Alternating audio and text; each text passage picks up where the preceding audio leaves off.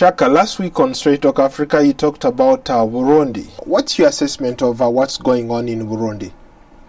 Well, I don't think that the hard reality has started to be dealt with, especially given that you have yet to have the first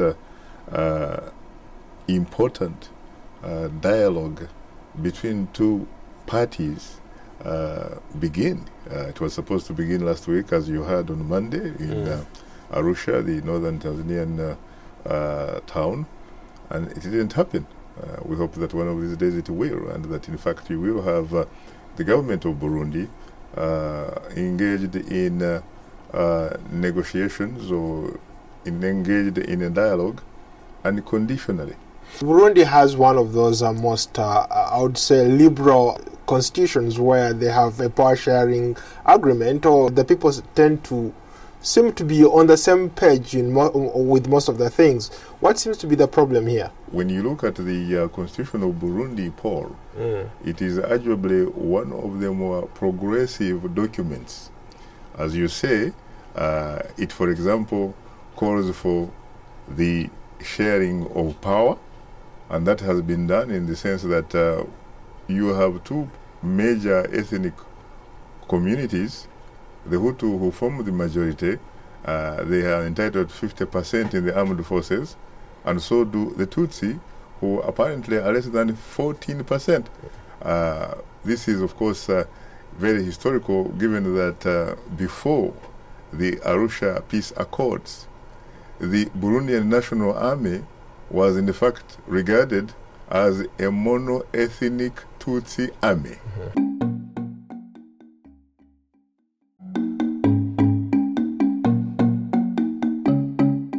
Initially, when the peace talks started out, they started with Uganda. Yoweri Museveni in Uganda was seen as a statesman. He was the guy in charge of the initial peace talks. Later on, I think they overwhelmingly voted in favor of former Tanzanian President Benjamin Mkapa. So bring us up to speed. What's the status now? Ugandan President Yoweri Museveni was chosen by his peers of the East African community to be the mediator, and he remains the mediator.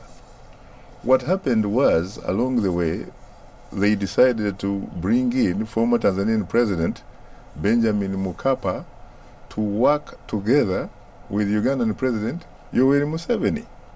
Mind you, back in the 1990s and up to about, the 2000s, President Mkapa was president of Tanzania.